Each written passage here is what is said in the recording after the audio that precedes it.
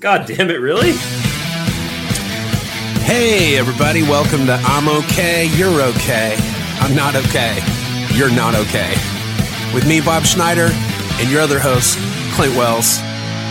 You're welcome. If someone did a deep cut dive of one of your songs, which song would it be? Here's what I wouldn't suggest anybody doing any kind of a deep dive, because all of my shit's in the shallow end of the pool. So you're going to get yourself a nice little head bung. Right. It's more of a snorkel sitch. It's more of a put the baby in the bathwater and you'll be fine. Right. It's a part of the pool where if you keep your eye on, if you take your eye off the baby to check out the bikini line, the baby will be fine. Well, that's great news. That's great news. I don't do a lot of checking out the bikini lines anymore. You just never know. Well, first of all, I'm not a pervert, but I do like women. Wait, hold on. You're not okay. Got it. But you just never know what could happen, dude. You got to be real careful with what you do and what you say. And oh yeah, dude, you better here's what you better be careful about: making sure that your T's are crossed exactly, and the I's have a little dot on the top. Well, what's interesting too is I have a friend of mine who's this is a woman and she's single and she's dating, and she said she went on a date with this dude. So, and she said he was like so uptight about that stuff that it was like a little bit of a date killer. And then was she dating Pence? Is he divorced now? Dude, Mike Pence doesn't believe in divorce. That motherfucker will just sleep in a bed of nails for the rest of his life before he gets divorced. You think Mike Pence is going to be like, you know what? I love you. We did our time. I cherish this relationship, but I no longer think you and I are compatible, can make each other happy. And I think we both deserve to sleep with other people before we die and bring out our, 80 meager years here on the planet. You think Mike Pence is going to say that? I can't imagine Mike Pence doing anything sexual ever. Like that haircut is anti-sexual. Is that even a category? Anti-sexual? Well, asexual without sex. Yeah, but this is even asexual. Beyond that. Right. Asexual is without sex. Anti-sexual would be like aggressively against it. Yeah. There are people who call themselves anti-theists, whereas I'm just merely an atheist. I just simply don't believe in God. But then there are people who believe there is no God and actively fight against the idea that there is a God, which I can't get behind that. I don't have the energy. There's that great scene in The Big Lebowski when she goes, "Oh, don't worry about him. He's a nihilist," which nihilists don't believe in anything. She goes, "Don't worry about him. He's a nihilist." And the dude goes, "That sounds exhausting." And I agree with that. I'm a nihilist, and then I believe in the Nile River. Right. That's a different nihilist. I also believe in the Nile River. Hey, here's a question since we dipped our toe in this water. This might even be more Secret Weekly stuff, but fuck it. Let's do it here. If your wife, who you love, and I know you love her, I've met her and hung out with her for many years now. And like you and like me, we have daughters, we have families. We've thrown in hard. Yeah, we threw in hard. And I have no plans to change my situation whatsoever at all. Now, right. Now my wife, you'll have to ask her, but I have no plans. But what do you do if your spouse, who you feel this way about, deeply committed to forever, has some sort of neurological disorder or physical car wreck? Who knows? It could be a multitude of things. No longer able to no longer able to function from the neck down. Now you're committed to take care of her because you don't leave your family when they get hurt, sickness and health, all that. But what do you do about your needs?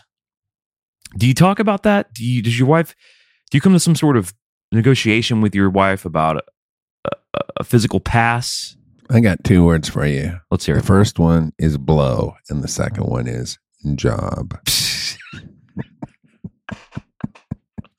So you're By saying the way, that's it. If your wife is, even if she's like full quad, you can still get your business done. The problem is if you're a dude but even with dudes, they got like a pump now. Yeah, you can work it out. You can figure it out. Well, let me flip it this way. Okay, let me flip this then. Flip it. Let's say you're dude. the one that gets fucked up and say your little dick doesn't work anymore. All right, finally you can be free of your dick. That actually sounds nice.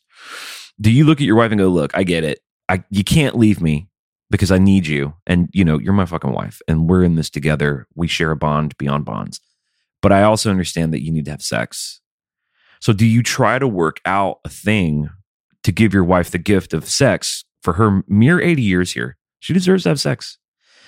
But do you lay some ground rules? Like, look, you can't fall in love with some dickhead and leave me. Are we doing the Taliban part? Did we change the name from I'm okay to you're okay to, hey, we're the new Taliban? Hey, we're the cool Taliban. Is that the name of this podcast? Hey, what do you tell your wife? Hey, my wife's an adult. She does whatever the fuck she wants to do. She wants to hang out with a paraplegic, then she'll do it. And if she doesn't, she won't. Oh my God. I don't really mean you're telling her what to do, but you're laying some ground rules and you're seeing what she wants. Really what I'm saying is you're saying, hey, what are we going to do? My wife has told me that if I get too old to care for myself, she's out. So yeah, if I'm a paraplegic, she's out. She's told me that. Really? There's no mystery. She's bye-bye.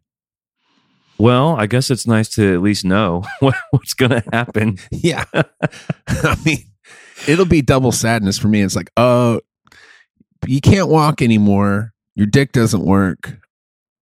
And your wife left you. Right. And be like, well, okay. That sucks. Well, it was just an interesting hypothetical because I guess what I'm really saying is, how far can your love go? Can your love extend to the point to where you say to your spouse or your partner? Are you asking the question that the Bee Gees asked in the 70s so heart-renderingly? How deep is your love? I guess so. A lot of people think that was Dick. They were talking about Dick. Well, it was the 70s and it was the Bee Gees. And well, there's a little thing called a double entendre. How deep? Dude, how long is your dick? Like, Barry Gibb came to, I got a new song. What's it called? It's called How Long Is Your Dick? It goes like this. How long is your dick? Is your dick long? And they're like, and Andy Gibb was like, I don't know, dude. Andy Gibb was like, I don't know, dude. I need to get laid. And they're like, I got it. Let's do this. Here's a solution. How deep is your love? Is your love deep? Well, maybe they were taking inspirato from the classic hymn, How Deep the Father's Love for Us. How deep the Father's love for us. How vast beyond all measure. That's about God's dick. Dude, that's talking about length and girth. Exactly. Like the first part is length and then girth.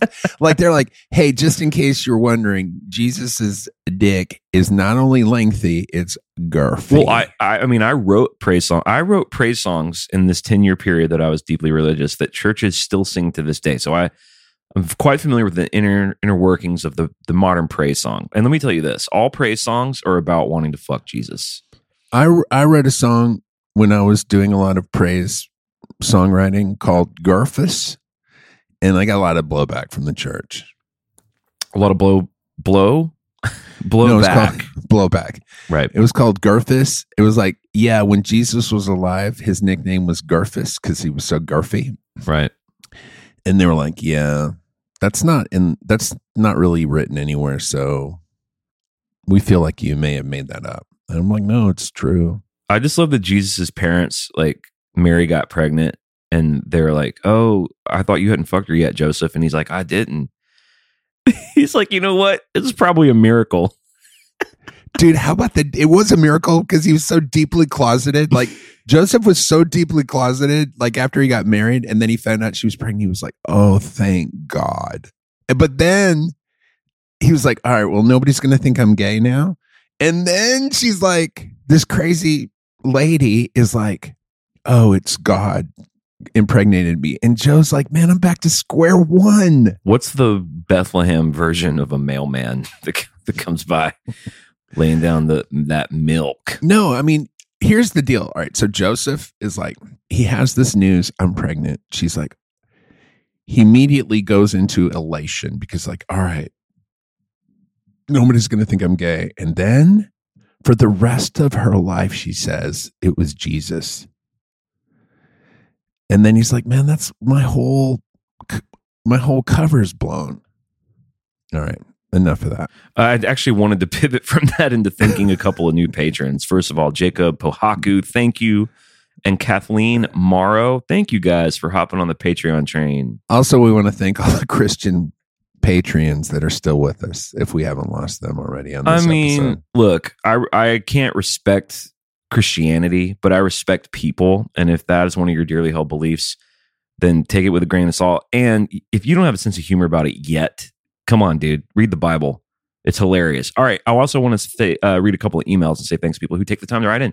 Greg writes in and says, "Hi, daddies. Bob and Clint, great to hear you guys getting healthier and back out there pimping where you belong. I saw Bob in New York City and he's looking mighty fit and trim. Zip." What? He says, That's the magic of the stage, dude. You look younger and trimmer on stage than you do in real life. But that's the magic of the stage, because in real life, not so much. I think you also have the self-hatred warping mechanism as well. So there's a couple of different forces at work from both sides. Well, I appreciate that kind of feedback. This is a time-sensitive email that I'm just now getting to. So this is a little over a month long, so I don't know how we're going to answer this next question. But he says, "I have a dilemma I'm hoping you guys can help with.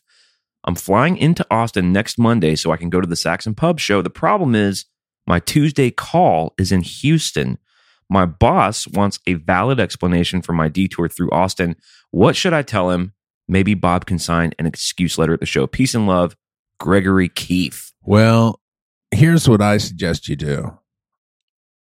Ball up and just tell them the truth. Just say, "Hey, I went to a show in Austin. I want to go see the greatest performer living on earth right now, Bob Schneider. Why don't you meet me there? And if not, I'll see you on Tuesday morning." Yeah, that all sounds pretty reasonable. And you're the guy that's like, look, just tell it like it is. Give everyone the opportunity to really know who you are. And you can't do that when you're lying, even if the lie seems innocuous or like a white lie. Just always tell the truth. Just always tell the truth. That's the key. Me and you we used to argue about that philosophically, but I came around. I was slow to learn. You can pretend if you both know that you're pretending. You can go, "Are we pretending or are we telling the truth?" If we're pretending, all right. Do you want the pretend answer? I can give you the pretend answer, or I can give you the real answer. What do you want? That's telling the truth, by the way. If you say, "Hey, do you want the pretend?" Then you both know you're on the same page. I think a lot of people do want the pretend. They really do. No, they don't. Or they think they do. Well, you're not helping anybody by saying the pretend answer. Well, I'll tell you why I think that. Because I have a reputation of being kind of a grumpy guy. And really the reason is because I just don't suffer any bullshit. Right. And what I'm learning is people are like, you know what? We're going to go meet for a coffee or a drink off the old tour bus. But you know what? Don't tell Clint. They don't like having me around because I don't suffer it. And what I think they like is they sit around like a campfire almost, and they just tell each other stories that aren't true about themselves, about each other, and about the world. And these stories are invariably things about how great they are, how great the world is, how great their believies are about the world. It makes them feel safe, secure, and it's fun. I disrupt that, and they don't like it. They really don't. People like the nice guy, and people like bullshit. How are you? I'm great. How are you? Great. That's what people like. Okay. You don't want to ask the guy bagging your groceries, "How are you?" and then he tells you how he really is. That's going to be tough. You don't care. No, I don't care. I'm just being nice. That's called a cordiality. Well, here's one thing. Here's one thing that happens to me on the bus. I play in a band. People take pictures of us every day now. All right, great. Someone's showing me pictures from the night before. I always say, do not show me any picture that I'm not in and that I do not look good in. I do not want to see a picture of you. Oh, yeah. If somebody's showing you a picture and you're not in it. Why are you showing me this? But you were on the same stage as the picture that they're showing you? Well, the person showing it to me, they look good and it's a picture of them. Slapped. Well, I just say. No, I know. I just say, "Hey, don't," and I say, "You know the rule," and I kind of punch it up with a little bit of humor. I don't really say it as plainly as I would actually prefer to, because I got to babysit the fragile egos of some of the people around me. And so I say, "Hey, don't show me any pictures ever that I'm not in where I don't look good." That's just the rule. And you know what? I'll pay you the same courtesy. Right. I'll pay you the same courtesy. Yeah. It's an even trade. Even trade. But what that really turns into is Clint doesn't get invited to coffee. That's really what it turns into. I'm kind of noticing that. If people are showing you pictures of themselves that you're not in from the same stage that you were on, you don't want to have coffee with those people. That's a waste of good coffee. Well, it just makes me sit around and wonder things like, am I an asshole? Was I made for this world? Do people like me? What do I do? Who am I? Etc. Period. Man, I played a show last night for a bunch of not strangers, But people that weren't familiar with me, it was a private party at somebody's house, and I got right into the comedy right away. And these people refused to laugh. They didn't want to get on that magic carpet with you, did they? Dude, it took a lot of massaging to warm up that old whore. So what were they wanting? Were they wanting just a really sincere musical entertainment? I don't know what they wanted, but by the middle of the show, they were completely warmed up and they were laughing at everything. And then by the end, it was great. I killed it. But man, at first, it's weird. At this point, I kind of like, there's almost nothing you can do. The worst thing that anybody can do, the wonderful thing about this audience is they never started talking amongst themselves. They were paying attention the entire time. So I was like, as long as they keep paying attention, I'm going to win all of these people over before the end of the show. And I did. The worst thing that can happen is that they just stop paying attention. They start talking amongst themselves. Then you've lost them. And then that's a horrible feeling. But I want to say also thank you to Nick for becoming a patron. What's up, Nick? Speaking of your music, Marie Paul Jeske writes in, the subject is Jaws. She says, hello, guys. Just listened to the latest episode of the pod and so happy to hear that Bob says that Jaws is his favorite song to play lately. I was at the recent New York and Philly shows, and I completely fell in love with that song. It really hits differently live. So good. My aunt, who was with me in Philly, even laughed when you told the under 35 crowd to GFY. So much love, Marie Paul. Nice. So that's good. I mean, anyone under 35 should GFY. And they know it. And time waits for no man. It's coming for them too. And when they get to where we are, they'll think the same thing. Well, here's the thing. If you're under 35, guess what? You still have joy, hopes, dreams. You still have a little bit of joy in your life. So when I say GFY to under 35, they're laughing. Right. Now, the people that don't have any joy, that have no hope, all their hopes and dreams have crumbled to the earth and now are just fertilizing the soil. They're also laughing. So everybody's laughing. Everybody's having a good time.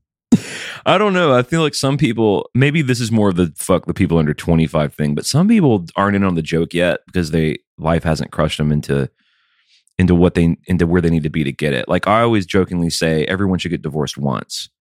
Now, people who are on their first marriage and still believe that that's going to last forever, they don't like that. They don't think that's funny because they take it seriously and they have no sense of humor and they go, well, not me. I'll never get divorced. I'm like, well, call me when your divorce is settled.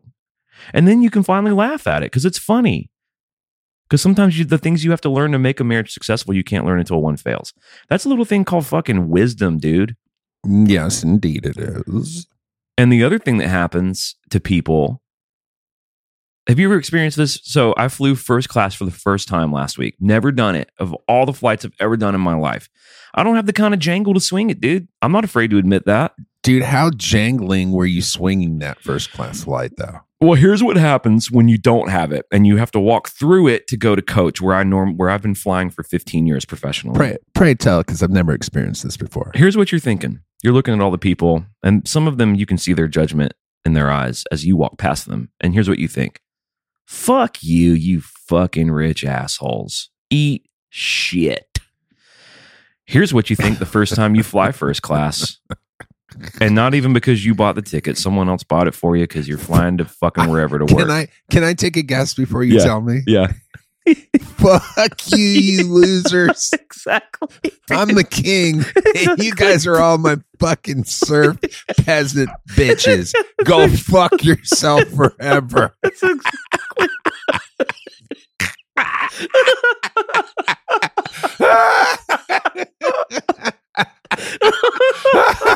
As soon as you get there, dude. It's so easy to immediately just assume that you're the fucking king. Oh my God. Just because they gave you a hot towel and you have a little bit more legroom, dude. Oh my God. Okay. John Powers writes in, the subject is comedy. He says, I hope you guys are doing well. Thanks for talking comedy again. And thank you for continuing to put these podcasts out. It's great to hear you guys bullshit every week. Just wanted to let you know there's something in comedy called a save line. When you try a new joke and it doesn't get a laugh, we each have our parachute cord to pull. He says, my favorite was relating it to a roller coaster. You're all strapped in and you hear it going click, click, click. But instead of saying we, it just started going backwards like click, click, click. That line has gotten more laughs than some of my best punchlines. Also, Bob's quote unquote joke album is a great idea. Flinty and Snakebite belong on a record. All the best, Comic John Powers. So I guess comics always have a way to get out of a bomb sitch, which is good. You need that. You need a way to deal with a heckler, and you need a way out of a bomb sitch for sure. Yeah. My wife got some of those glasses that you wear. They're like the blue light glasses, because I guess that's a thing now, is you wear these glasses that offset how piercing the blue light can be on the screen. Is that what those are that you're wearing? I bought a bunch of glasses at Party Barn. So these are just the cheapest, shittiest sunglasses you can buy. Okay. So I doubt they stop any rays of light. You're a big fan of the costumery. Well, when I was doing my live streams, I figured, let me jazz it up a bit with some, superstar style shit, as they say. Look, it's business lingo, okay? That's the way we talk in the biz. It is. When we're flying first class. Yeah, I mean, fucking peasants, get back there! Don't look at me. Don't meet my eye line. At this point, I'm not sure when I'm using actual, just like normal language or biz language. So I'm not sure. Well, I can tell you. I'll give you a clue. If you're putting the abbrev on it, it's probably biz lingo. In fact, it's probably bizling. Yeah, fit.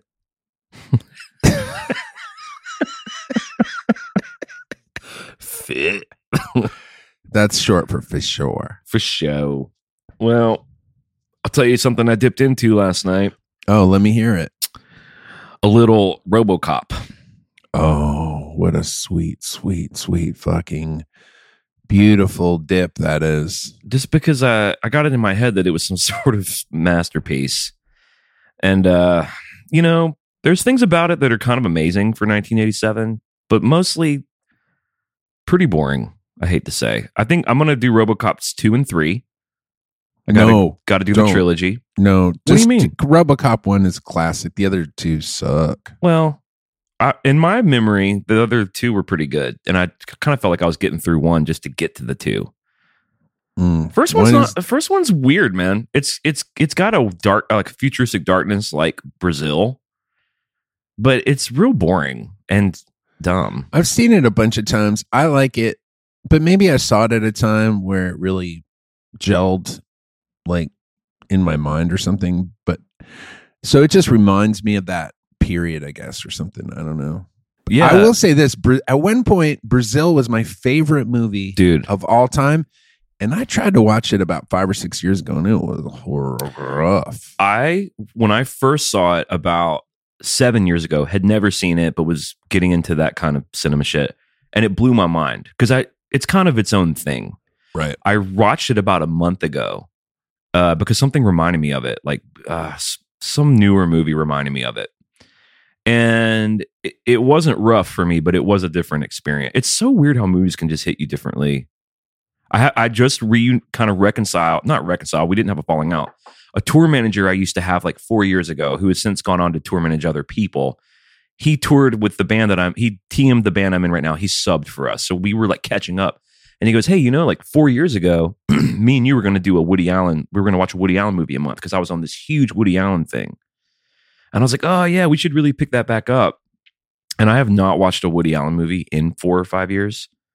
And it kind of dawned on me that those might not hold up after your first when you first dip into that world. Like I was thinking like, okay, we're going to do that. We're going to get together because he's never seen a Woody Allen movie. I'm like, well, what's the one I would pick? And I had trouble coming up with one. I mean, I think if you're just going to point somebody at a Woody Allen movie, Crimes and Misdemeanors. Dude, that is amazing that you said that. It was either between Manhattan or Crimes and Misdemeanors. But then I thought, should it be a funny one? But of his serious movies, Crimes and Misdemeanors with Martin Landau and Alan Alda is the best. I thought Husbands and Wives, maybe. I thought Hannah and Her Sisters. There's a lot of... I feel like he's made a lot of good movies. And then there's a few, I guess, sort of great movies. But They are a little bit of their time. Right. I mean, I really, really liked Midnight in Paris. I thought that was great. Hell yeah. Great movie. That's a recent one too. And that's a recent one. Blue Jasmine was pretty good. That was recent. Yeah, I mean, and you could go all the way back and like to like Bananas and stuff like that. Those are pretty good. Those are like, I feel like they were funnier, overall funnier, but not as serious. But I liked Alice. I don't know. There's a bunch. I loved Alice. There's a bunch that are pretty good. A couple of those Mia Farrow, the first Mia Farrow one was Broadway Danny Rose, which is great. I remember enjoying it, but it's been a minute since I saw it. Did you ever see Love and Death? That was it was like his take on like medieval shit. The time where I start having a hard time with him is when once he gets into his 50s. Now, I'm in my 50s, but god damn it, man, I look fucking good. Yeah, but he didn't look good in his 30s. But when he got into his 50s and he's like doing these movies where he's dating teenagers, that's the time where I'm like, I can't watch any of those. Those are just kind of gross. I'm like, and then at a certain point, he just kept getting older and older, but kept putting himself in the romantic lead. And then finally, he eventually quit doing that. He quit doing that. And then it took a minute to kind of figure that out. And like Midnight in Paris is a great version. Like Match Point.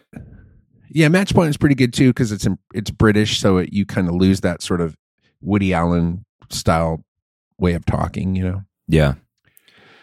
But anyways, but you're right. His 10 good ones though: Annie Hall, Manhattan, Interiors, Hannah and Her Sisters, Crimes and Misdemeanors. I think Husbands and Wives is up there.